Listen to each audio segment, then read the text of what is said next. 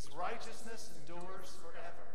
He has caused his wondrous works to be remembered. The Lord is gracious and compassionate. He has provided food for those who fear him. He remembers his covenant forever.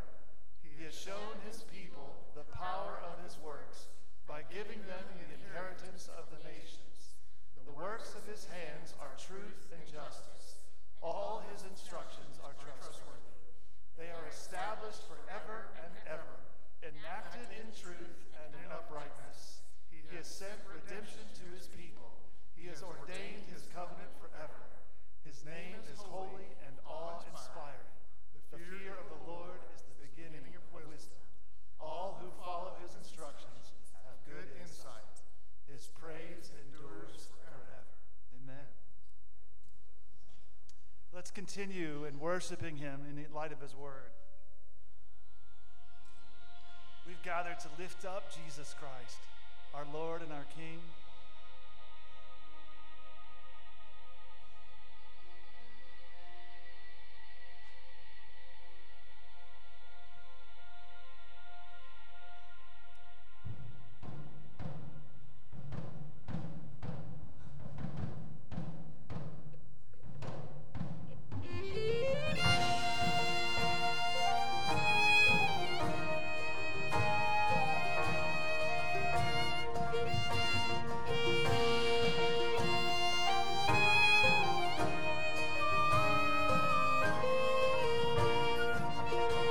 Together, come praise and glorify.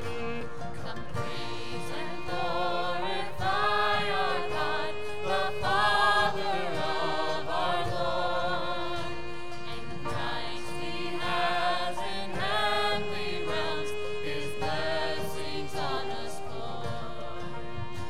For pure and blameless in his sight, he destined us to be.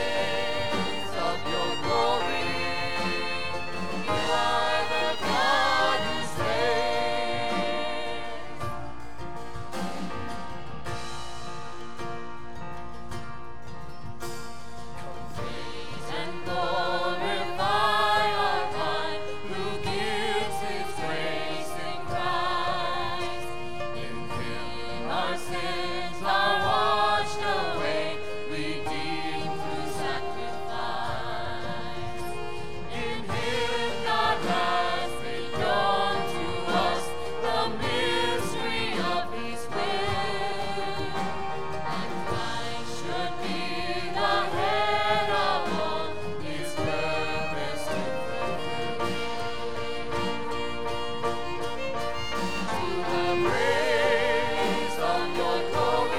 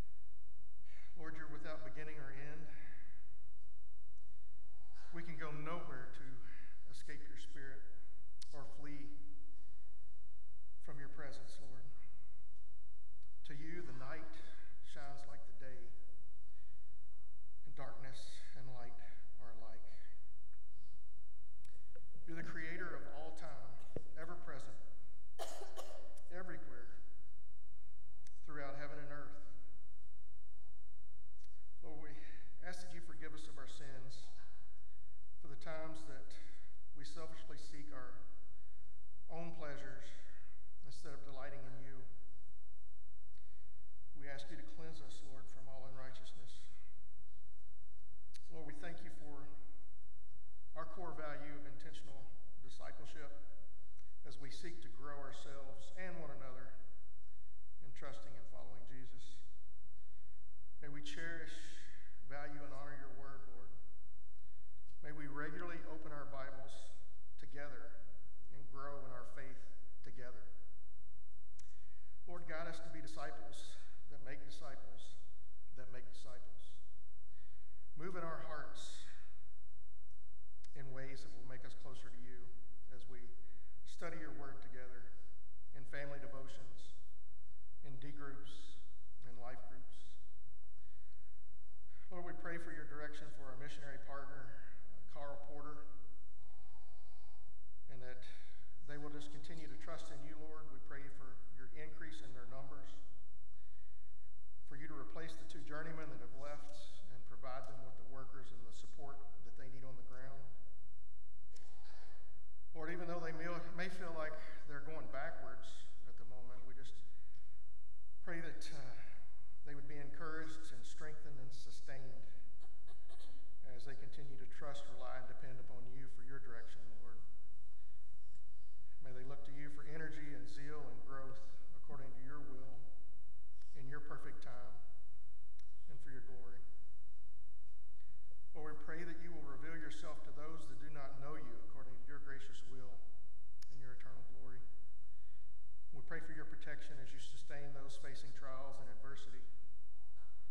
We pray for those healing from surgeries, injuries, illnesses, those battling diseases, those with upcoming tests or doctor's appointments.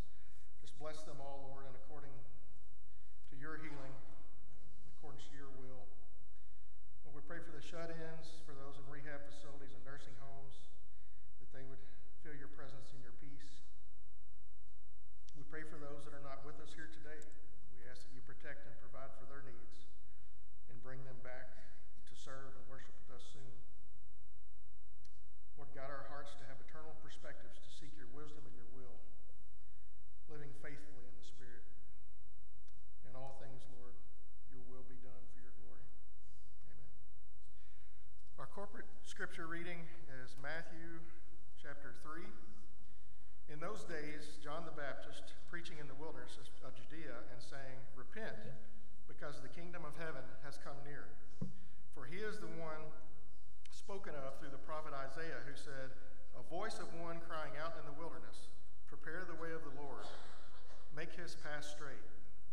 Now John had a camel hair garment with a leather belt around his waist, and his food was locusts and wild honey. Then people from Jerusalem, all Judea, and the vicinity of the Jordan were going out to him, and they were baptized by him in the Jordan River, confessing their sins. When he saw many of the Pharisees and Sadducees coming to his baptism, he said to them, brood of vipers, who warned you to flee from the coming wrath. Therefore produce fruit consistent with repentance, and don't presume to say to yourselves, we have Abraham as our father.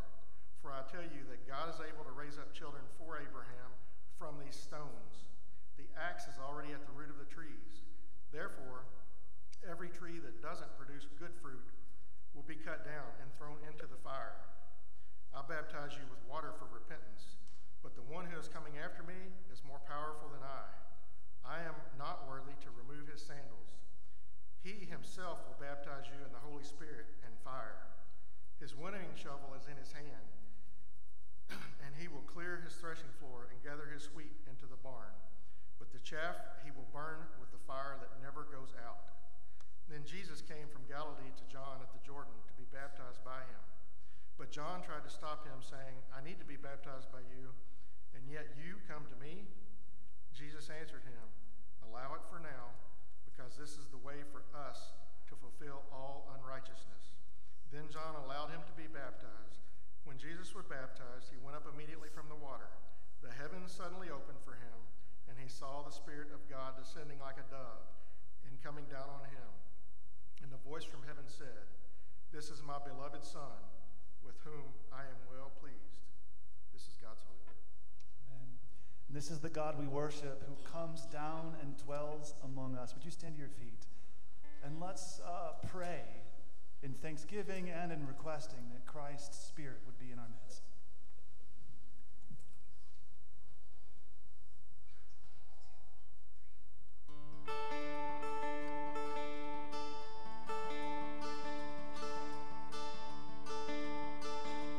O great God of highest heaven, occupy my lowly heart. Own it all and reign supreme, conquer every realm.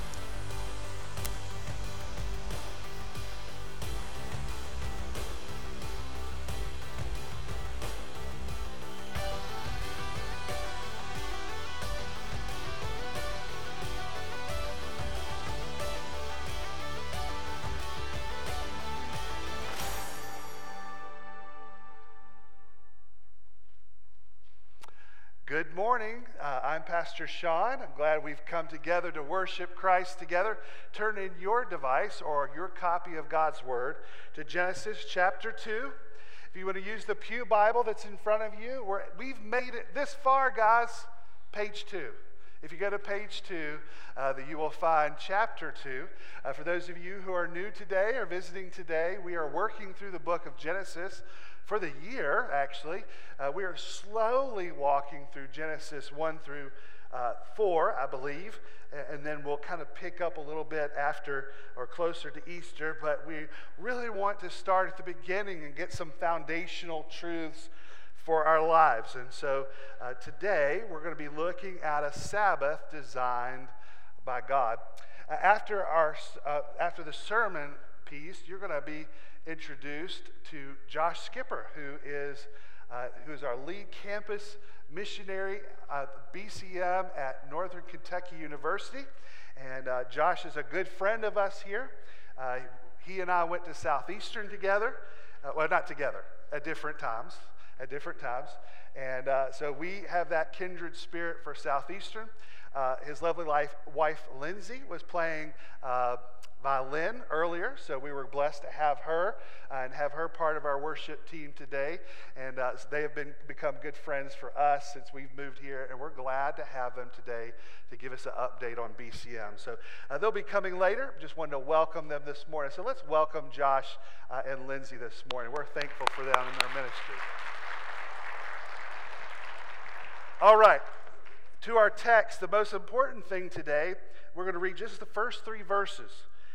So the heavens and the earth and everything in them were completed. On the 7th day, God had completed his work that he had done, and he rested on the 7th day from all his work that he had done. God blessed the 7th day and declared it holy, for on it he rested from all his work of creation. Let us pray. Heavenly Father, we ask you, as we come humbly to your word, we know in it is life and good for us, and we know that it cuts to our spirit and soul. So Lord, as we read these verses today, we want and desire to hear from you because God, we want to be more like your son Jesus. And so Lord, today we pray that you would do a work in us through your word, and where we will never be the same again. We would walk out of the doors today knowing we have met with you and knowing we are more like Jesus. We ask this in Jesus' name we pray. Amen. You know, often in small groups you try to do little opening things to get conversation going, and I was part of a group that I said, share around your group, what do you do in your spare time? It give you a list of what do you do, who you are, all these things, your family, and what do you do in your spare time? And I was just walking around the room, and the thing that I heard most of all the groups, you know what I heard? What spare time? What spare time I had. It reminds me of the man he was a photographer for elementary school, and one of the ways to make the kids comfortable was he asked each kid that would come up, what are you going to do when you grow up? And, of course, every one of them was like a firefighter or a nurse or a teacher. He asked one little girl, he said, what are you going to do when you grow up? And she said, I'm going to be tired when I grow up. Will Rogers said, half of our life is spent trying to find something to do with the time we have rushed through life trying to save. The reality is, if we are all honest, we know that we are tired, and what we do with our lives tire us out. No wonder the average office worker gets 220 messages, interruptions, and ads, memos, and phone calls in a day. 1,300 for managers. And it's said that a third of managers have health problems, but as a consequence for their work. Its increase is actually 43% for senior managers. So what's this answer to our problem? We know that we are tired. We know that we need rest. We know that we need renewal. Well, how do we do these things? How do we restore our body? How do we help our bodies? How do we encourage our soul? Well, the answer lies in the fourth commandment.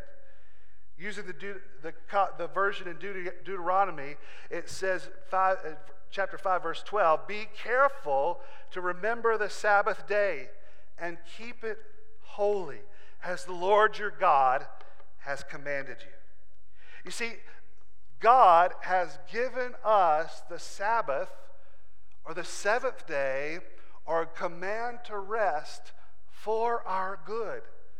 And it's only when we restore this in our lives, the day of rest, the day to worship, the day of Sabbath, will our lives always be disordered. Interestingly, when we're reading our text, we've started at verse 1, and we've gone through every day of creation. And here we land at the beginning of chapter 2 as he introduces day 7.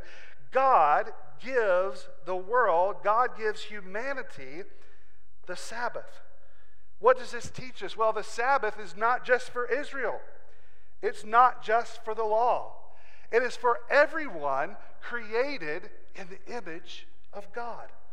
That humanity did not just receive the Sabbath commandment at some point in human history, but it was at the beginning of the world, before the fall, before we messed it all up. This was God's design for us.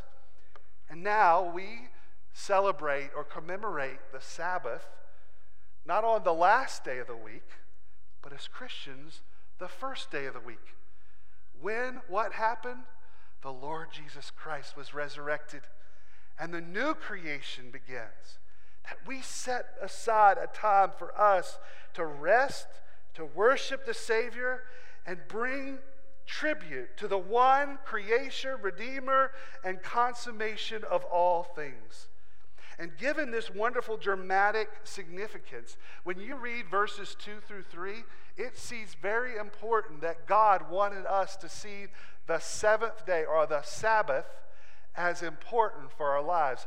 In verses 2 and 3 in the Hebrew, it's 4 lines, and each line has 7 words in the Hebrew.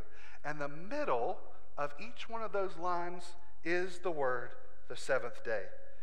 In this, God is teaching us that the solitary grandeur of the crown of the 6 days of creation is not just creation itself, but us connected to God himself on the Sabbath.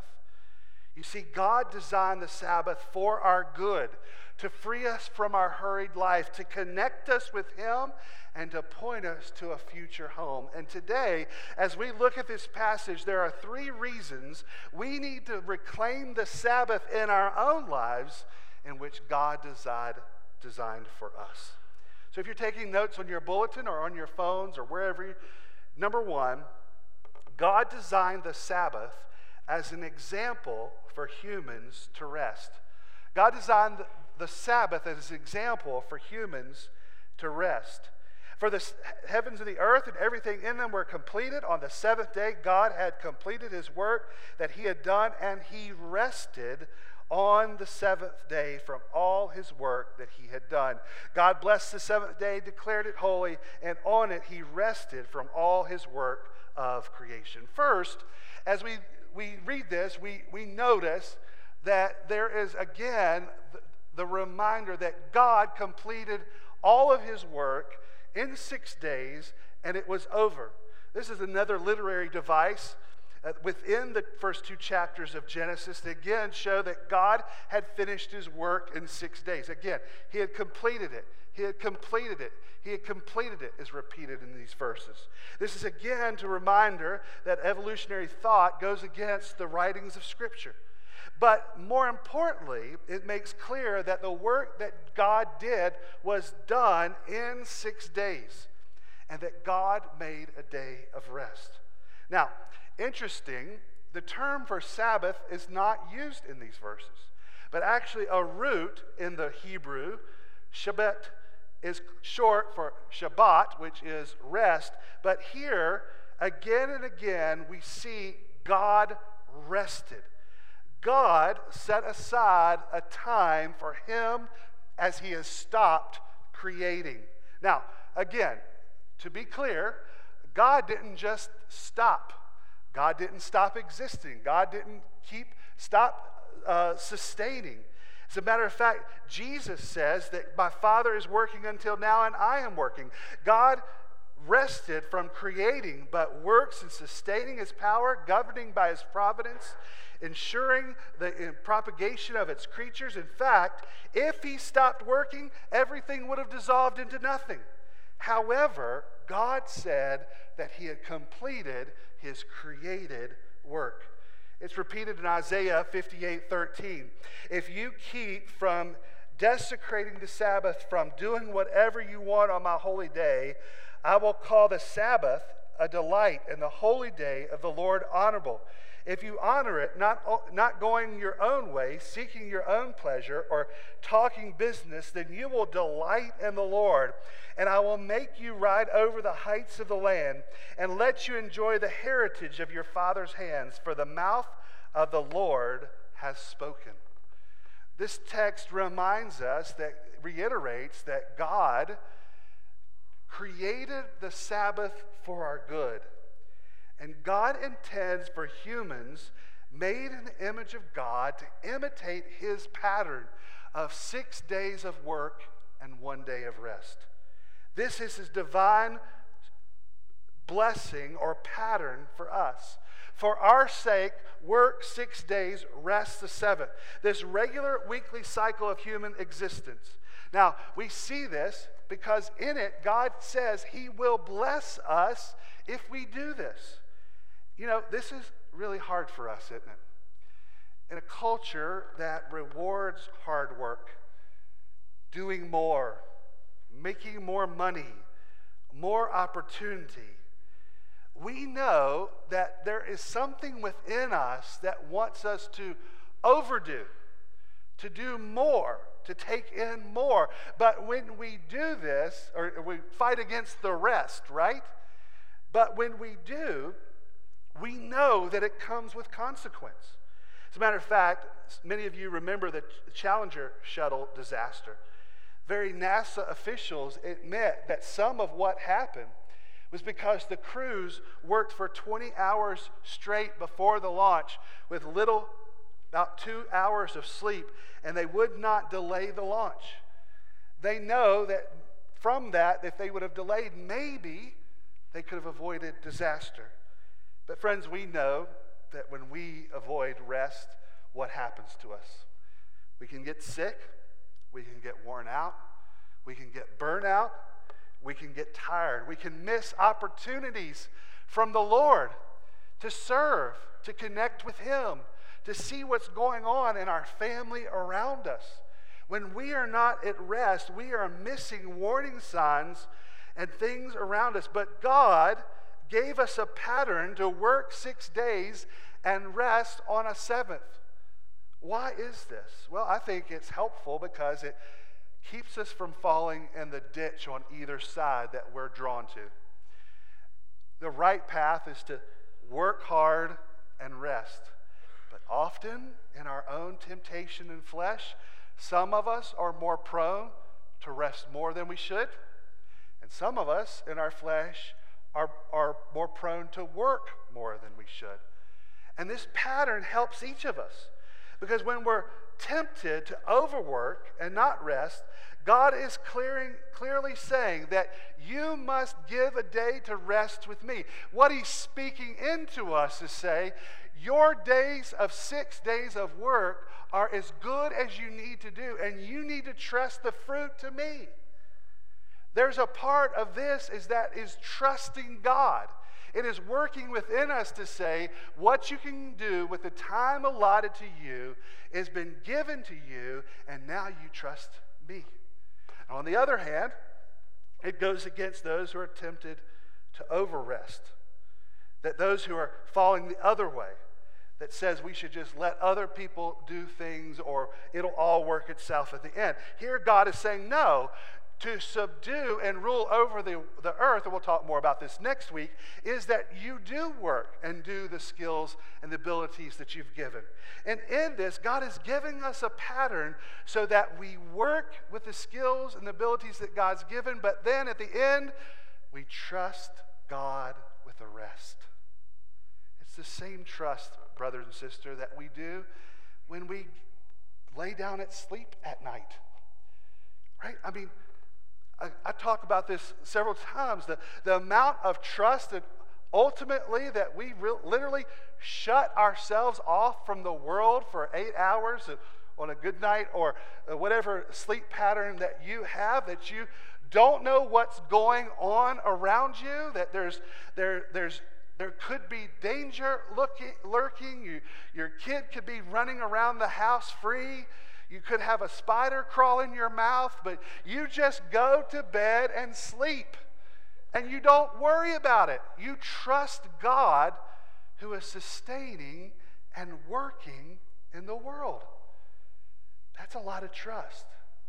But it's the same amount of trust that God wants us to have in Him with our work and what we do. That we will do what we've been called to do. And we trust God, who is sufficient and providential and advancing all things to His glory and good. We trust Him with it. So how is God calling you to rest today?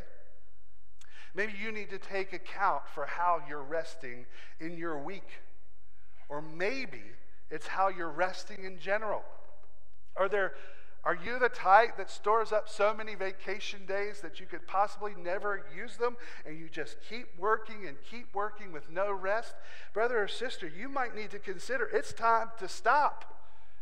You need to recharge. You need to spend time for yourself and your body to recharge, to connect with God, or maybe on a spiritual retreat, or spend time with your family who really needs you. Maybe you need to spend time with the Lord. Brother or sister, turn off your work at night or your school at night.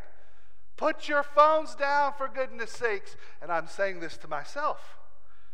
We need to stop being connected and rest. Couples, are you using your time to rest together, to connect together? An old pastor that I actually met at Southeastern told me in our class that couples should dialogue daily, date weekly, and depart the city monthly.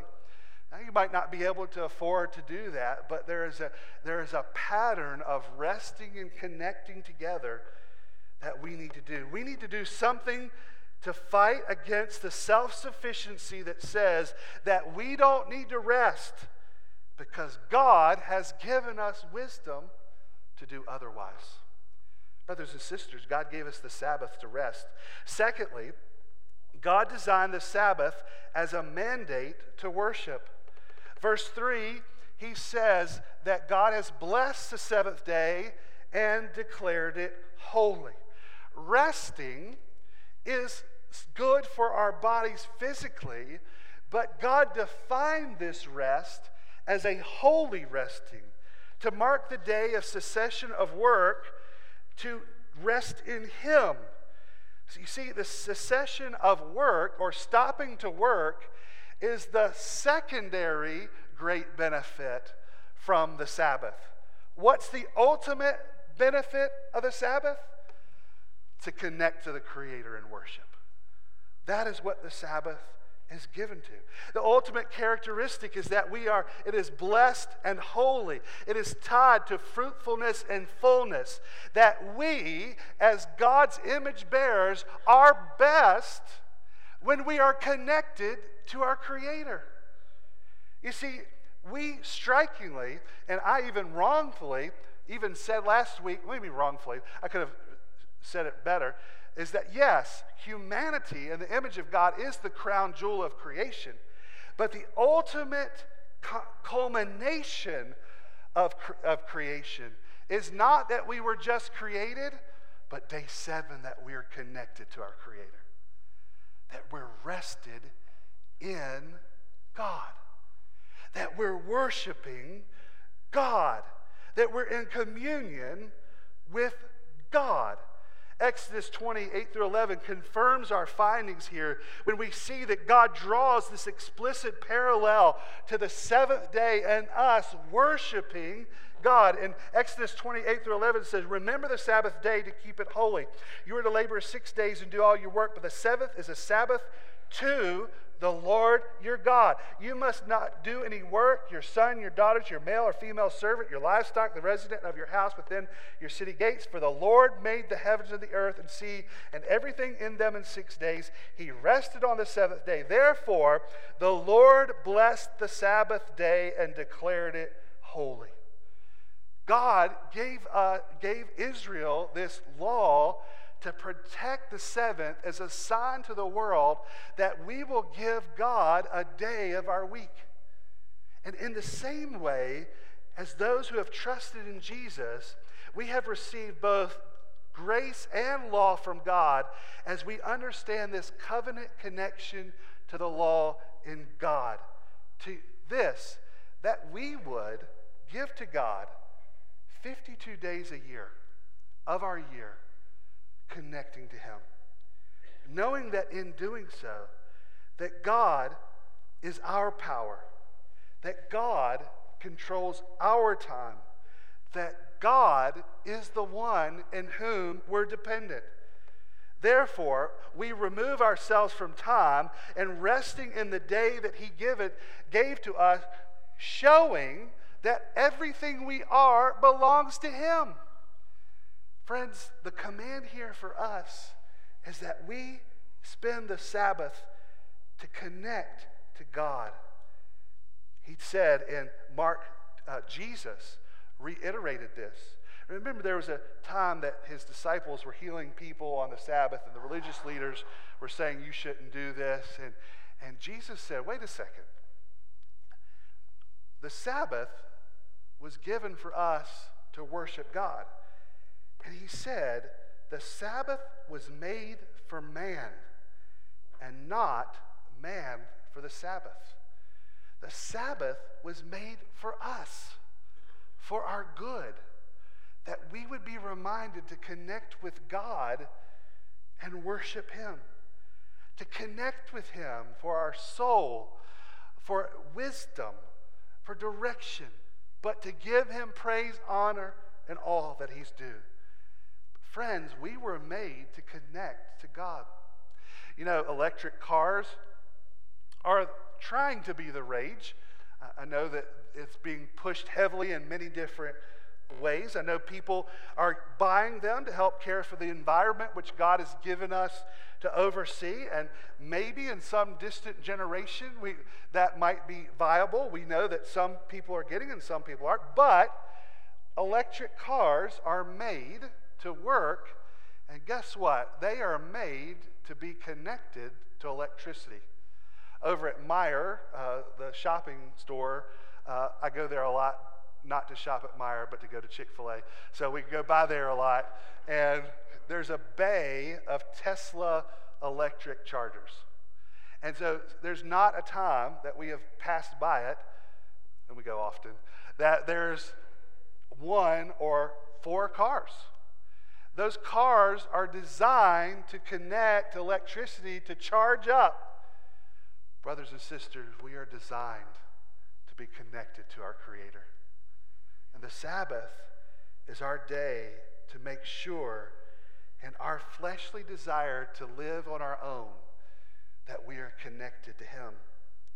Brothers and sisters, we were created in His image as image bearers to reflect the God of the universe. And the seventh day is for us to reflect Him.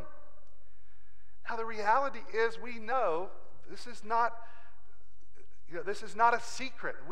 There's something happening in Christian culture or Christianity that sees that Sabbath or the day of worship as something less important.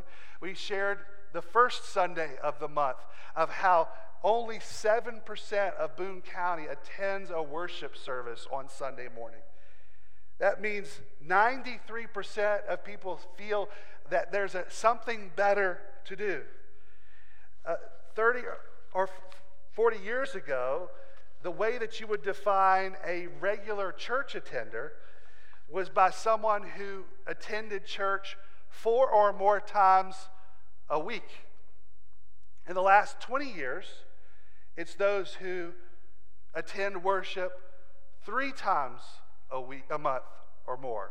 So from 4 times a week to 3 times a month, and the current statistic is a regular church attender is defined by someone who attends twice a month.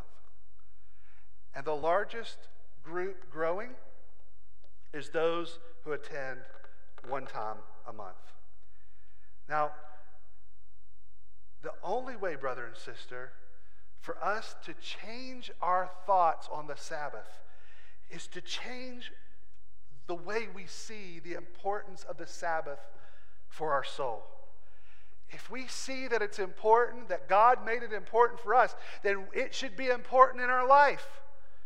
The reality is, I am told by Scripture to think better of others. And I believe, actually, that if for most Christians and those who struggle with worship attendance, I believe that if they really understood how little they attend worship, I think they would be aghast. I think they would be shocked and saddened. Like if there was some way that we scanned cards when we came and there was a report, and at the end of the year they would get a report, say how many times you attended worship, I think they would be saddened.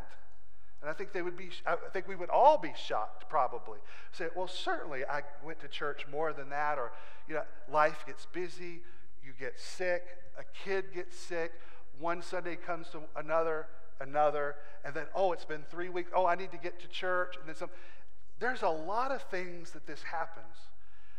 But I'm afraid, brothers and sisters, this trend is not a trend because it came out of nowhere or the thin air. There is something going on in our souls that we are not connecting to God in worship. We need to consider, what is our frequency to connect to God on the Sabbath saying about our connection to Him? Now, some of you, firefighters, police officers, nurses who care for us and have to work and care for humanity, this is not laid at your feet.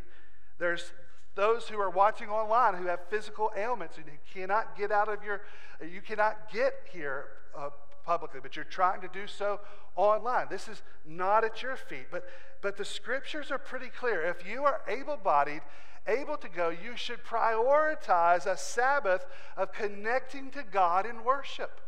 There's no other way to interpret this. And brothers and sisters, we need to consider what our frequency is saying about our relationship to God, and maybe unintentionally what we're teaching the next generation. Friends, if your children and grandchildren see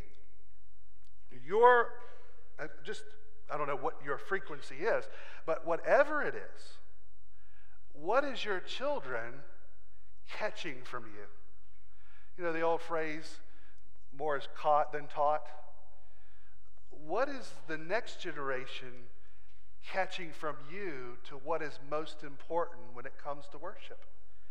Because what they see in you is what they will maybe repeat or even step away from. So we need to be careful, brothers and sisters, that we need to take this not just for ourselves, but for how we teach our families to prioritize the Sabbath.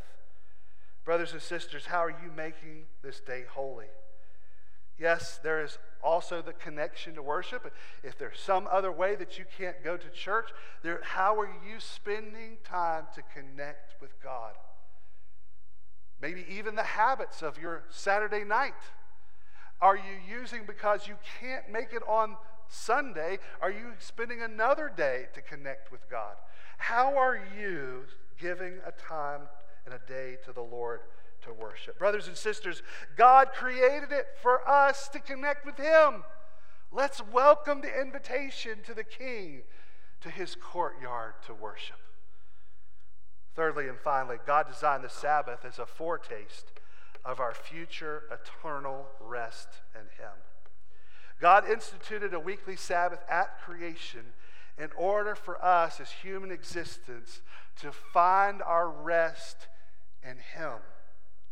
Now we see that Adam and Eve broke this rest, broke this day, broke our connection to God. And Adam, instead of continuing that rest, disobeyed God, rejected God, ran and hid from God. And the rest of the Bible is humanity looking to find rest in God again. They try to find that rest in a family. They try to find that rest in a nation. They try to find that rest in a king. And they hoped, and even in a promised land of rest. And yet, they kept looking. But it only comes when we see Jesus. When God Himself came to earth. And what does He say? Come to me, you who are weary and burdened, and I will give you rest. It is Jesus who makes true rest possible. It is the rest that we find in relationship with Jesus. It is the rest that we find in the new creation. It is the rest that we find in Him. This is how the writer of Hebrews saw it.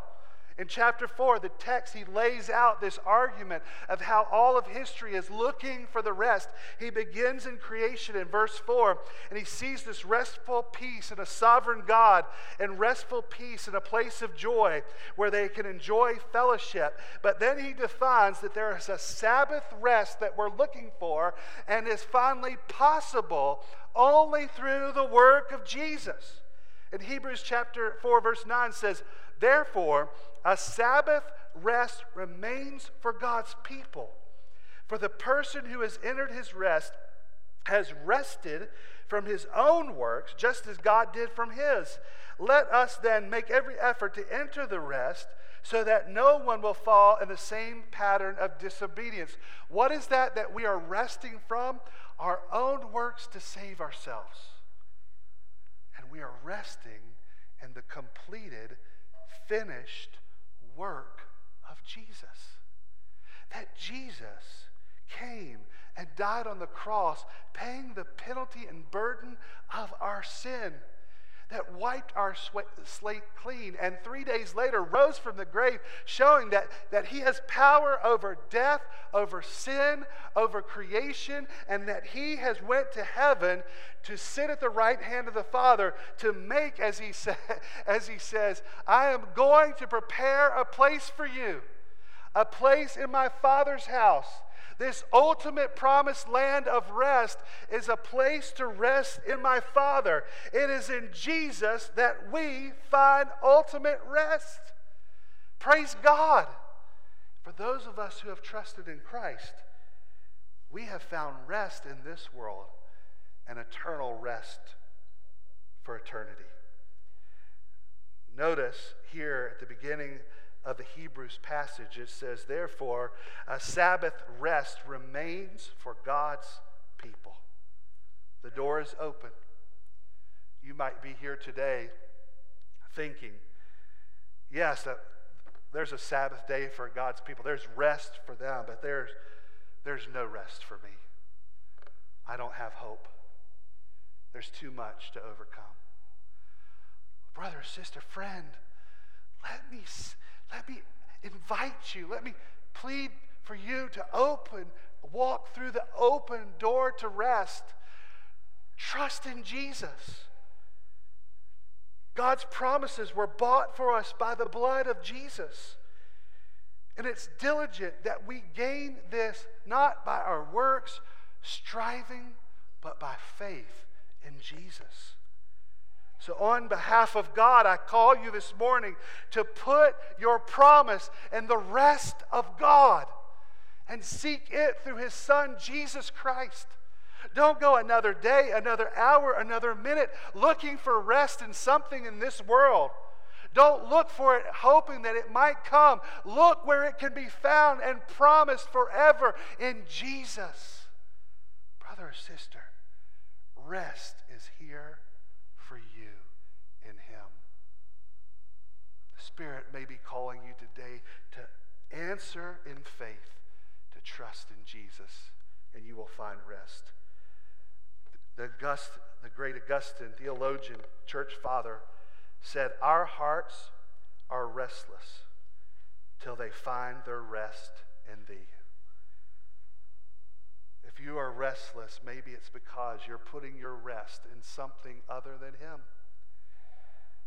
I encourage you to find your rest in Jesus. The Sabbath is a day that God has called blessed. And in light of the testimony of this Genesis passage, we see the blessing that it carries for faithfulness and fruitfulness and fullness for us. So those of us who are weary, those of us who are tired, those of us who are aching and longing, maybe we need to renew how we see the Sabbath and how we find rest. Be truly fulfilled when you take God's pattern for your life. Rest. Take time to rest. Work, yet rest. Be filled by the day to connect God, connect to him. You can rest, but if you're resting away from God, you're missing the point. And as you understand this, you will see and get a taste of the eternal rest that is to come in Jesus Christ. May we see the Sabbath as the blessing it is for us.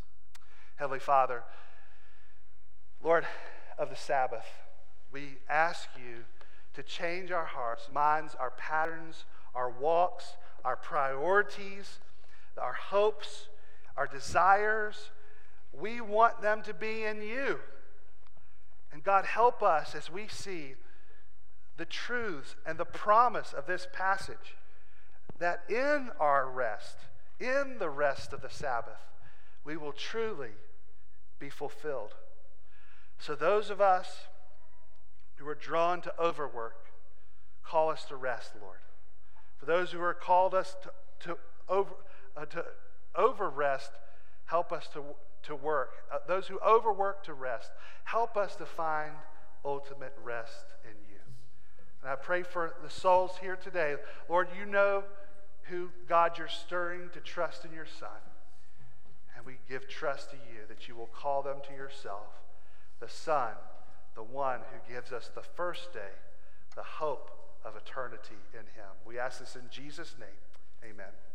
Amen. Would you stand to your feet and let's together sing Psalm 62, My Soul Will Wait for You.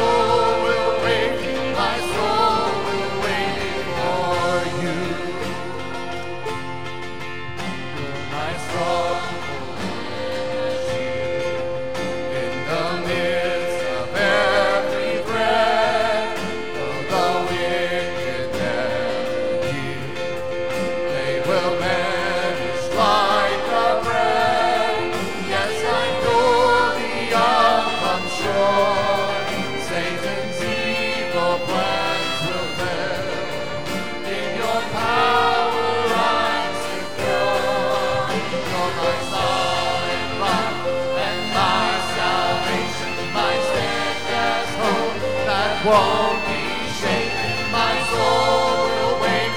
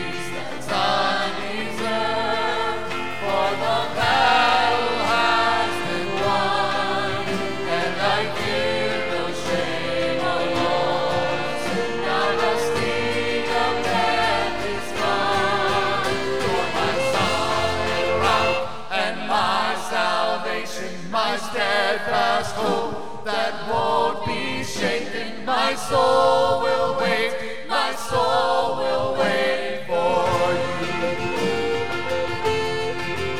You're my comfort when I feel forsaken, my refuge and my sure foundation. My soul will wait, my soul will wait for you.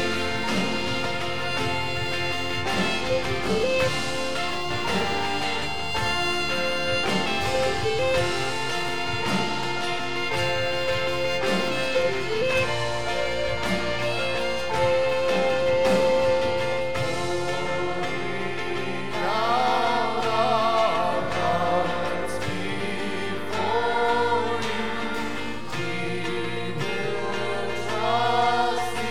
Perfect Savior,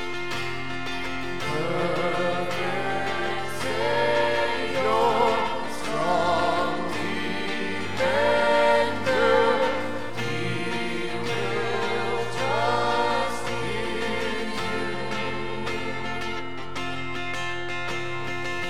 Pouring out our hearts before you, we will trust in you. Perfect Savior, strong defender, we will trust in you. Amen. May it be so. You may be seated.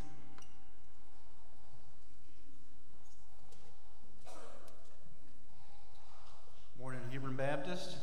Brother Sean, Mark, thank you all for having me this morning and having my wife play violin. Isn't she wonderful? Sorry. She is. On behalf of the Kentucky Baptist Convention, I just want to thank you guys for being a cooperative program giving church. Thank you for your partnership in the gospel together with other Kentucky Baptist Convention churches. I wouldn't be here today if it wasn't for how you guys give cooperatively. The BCM ministry would not be at NKU's campus. We wouldn't have the ministry center we have as well. And if you've never stopped in to see the building, please stop by sometime. Let me know, and you're coming, and we'll give you a warm welcome and tour and show you around campus. But you own that building, so you've got a ministry center right in the heart of campus that is there because of your cooperative giving. So we're in partnership together, and you may not have known that, but we're so grateful for you as Kentucky Baptists. And I want to share briefly with you about what we do at BCM, the Baptist Campus Ministry. And our vision statement is that BCM is about knowing Jesus and making him known to our campus and the world. So how we do that when students come in that are from local churches or believers, that we want to help them know Christ more and to be able to share Christ with confidence on their campus. We want them to understand that, hey, you're not here just to get a degree, to have fun. You're going to do that, but you're here to be on mission for the Lord Jesus in an unreached people group. That's young generation. You guys know that Gen Z is the most unreached generation that there's ever been in America, and we need the gospel to be shared on our campus. And we've got a vision to see the nation's reach. We've got people from around the world at NKU and at all of our campuses in Kentucky that have never had a chance to hear the gospel before. I think last time I was here, I think I shared about some of the Saudi Arabian students that used to be there. And now we have Nepali students, a large Nepali population that are all Hindu. They're all Hindu, and when they've come, they've never heard the gospel, but we get to share it with them. It's an amazing opportunity. And if you've got more questions about BCM, just ask Steve and Elizabeth over there, the Kinmans, and they'll tell you all about BCM, and they met at NKU BCM, isn't that right? So they were part of BCM when they were students. So, but some quick numbers and a story. This summer, part of how we're equipping students to go to the nations, we're sending 15 students to work with International Mission Board missionaries this summer. We've got 3 that we've been able to send to work with IMB long-term as journeymen for 2 years. Just within the last 2 years, we've got 3 journeymen that we've sent. One who's in training right now and will be heading out very soon.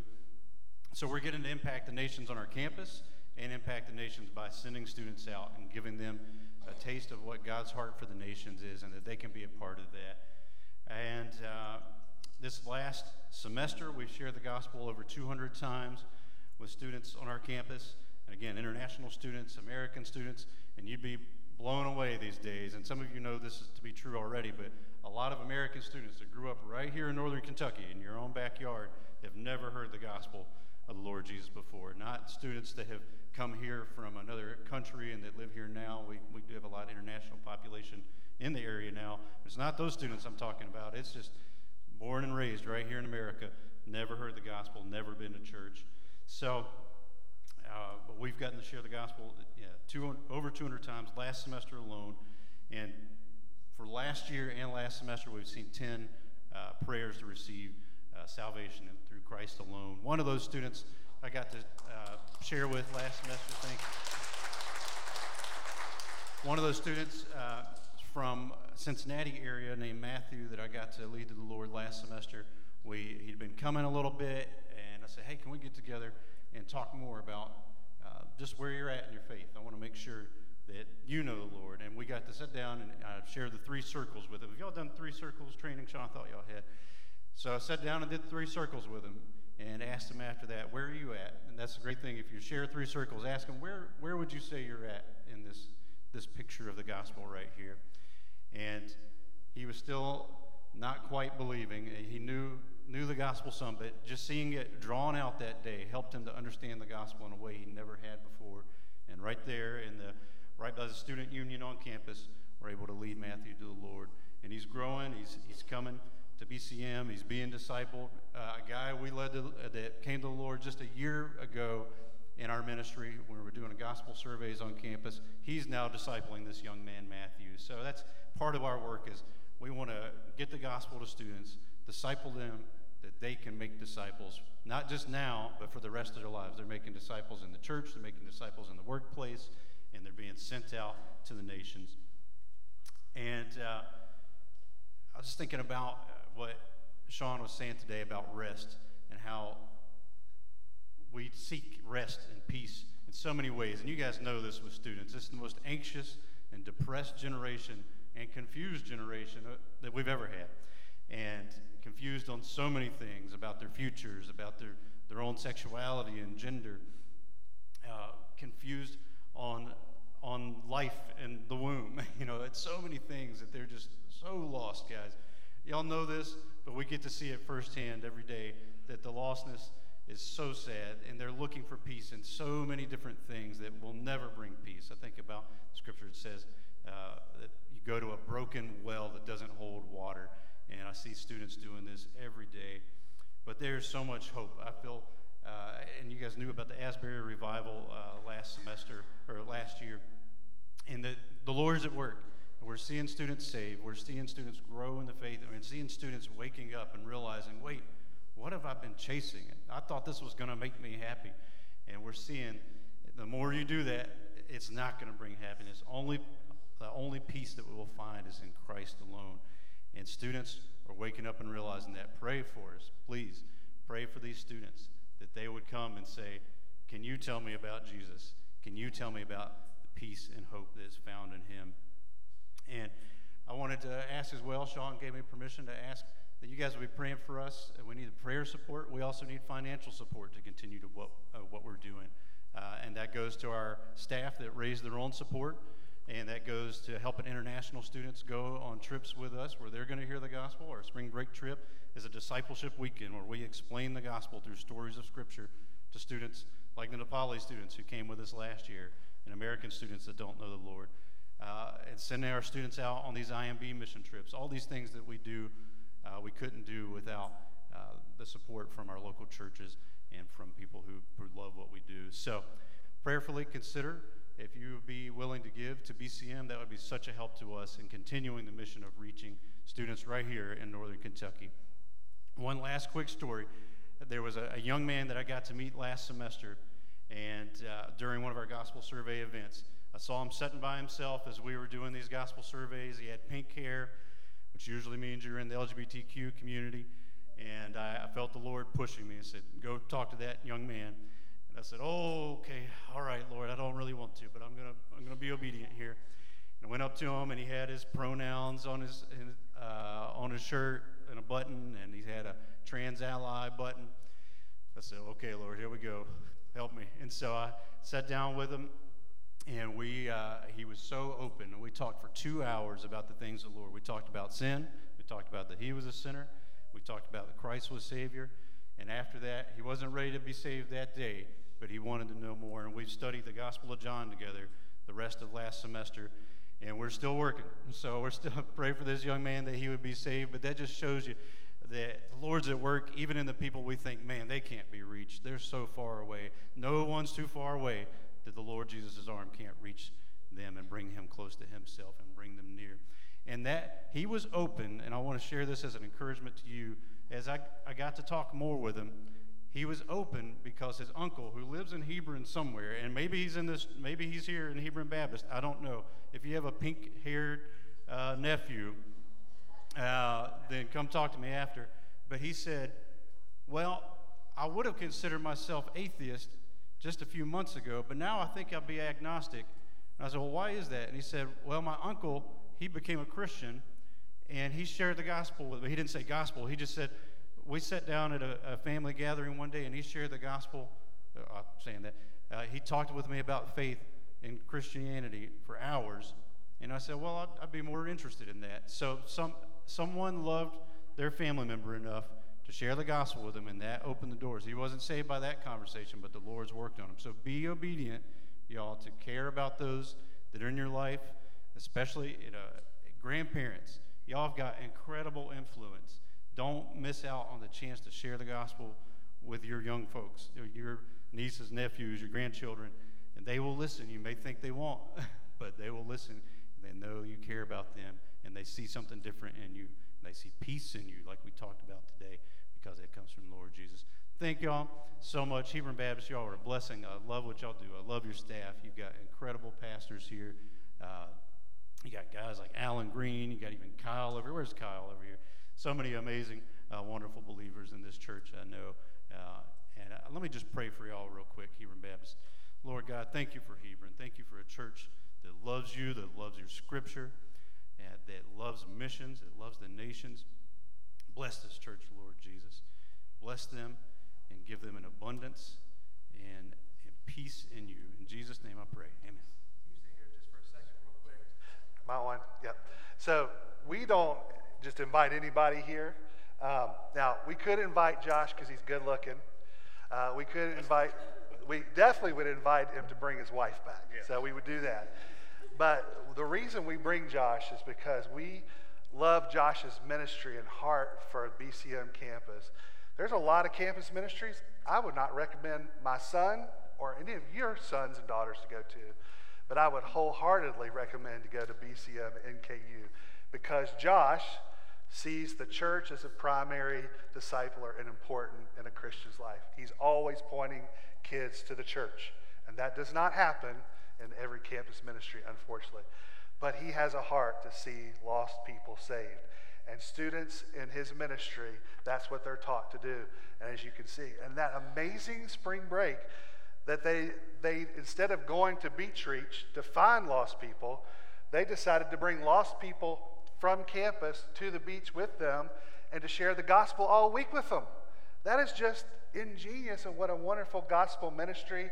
So thankful for Josh. Lindsay, can you come up here real quick? I want to pray for them and for their ministry. They prayed for us, so let me just pray for Josh and Lindsay and the BCM real quick. Heavenly Father, we thank you so much for Josh and Lindsay and their ministry to students. They give their lives and their family to it. And we just pray special blessing on their family.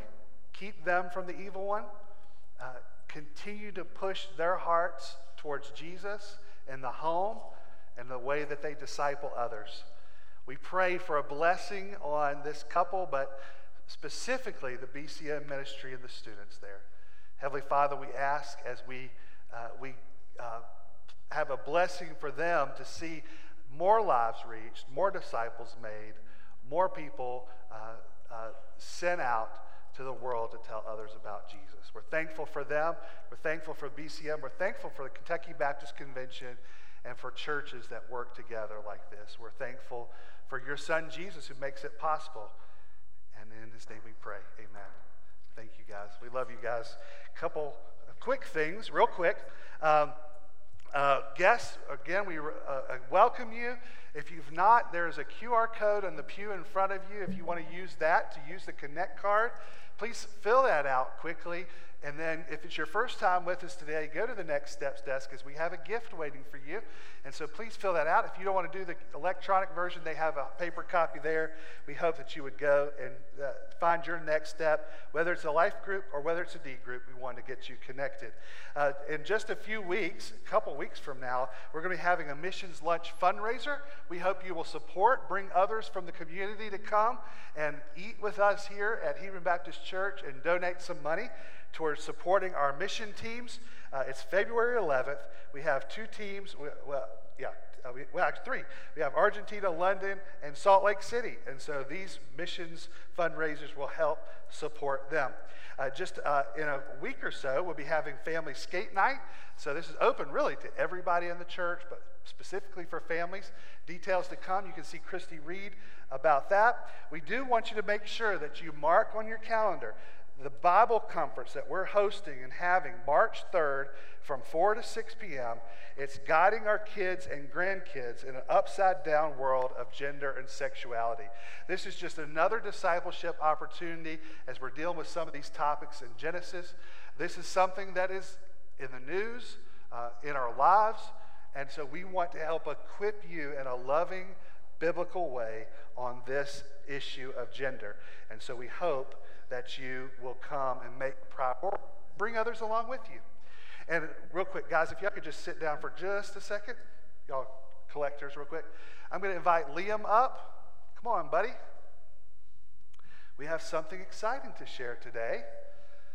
Liam, come on over here, buddy. Liam is coming forward. He's trusted in Christ and wants to be baptized. Isn't that exciting?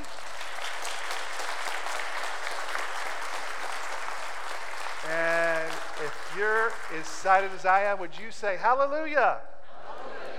Hallelujah. Leah, we're excited. Liam. We're excited. We know that Mark and Wendy were so thankful. They're praising the Lord. We join them in praising the Lord. And I know that we'll be planning here in just a few weeks to baptize him. So let's pray for him as he begins his life as a follower of Jesus. And at the end, after we're done singing one more song, if you'd come back up and they can come and celebrate with you. Okay? All right, go back and sit with your mom. Thank you. Now, let's give and worship through offering. Let me pray for that. Heavenly Father, thank you for the opportunity to give. Our parts of our money that go through the cooperative program and our giving today go to support ministries just like BCM here in Kentucky and around the world. We're thankful for the Journeyman programs of people and young people that are going throughout the world with the gospel. We pray, Lord, that as we give today, we be cheerful givers. You would bless it and multiply it so that more can be given for your kingdom. In Jesus' name, amen.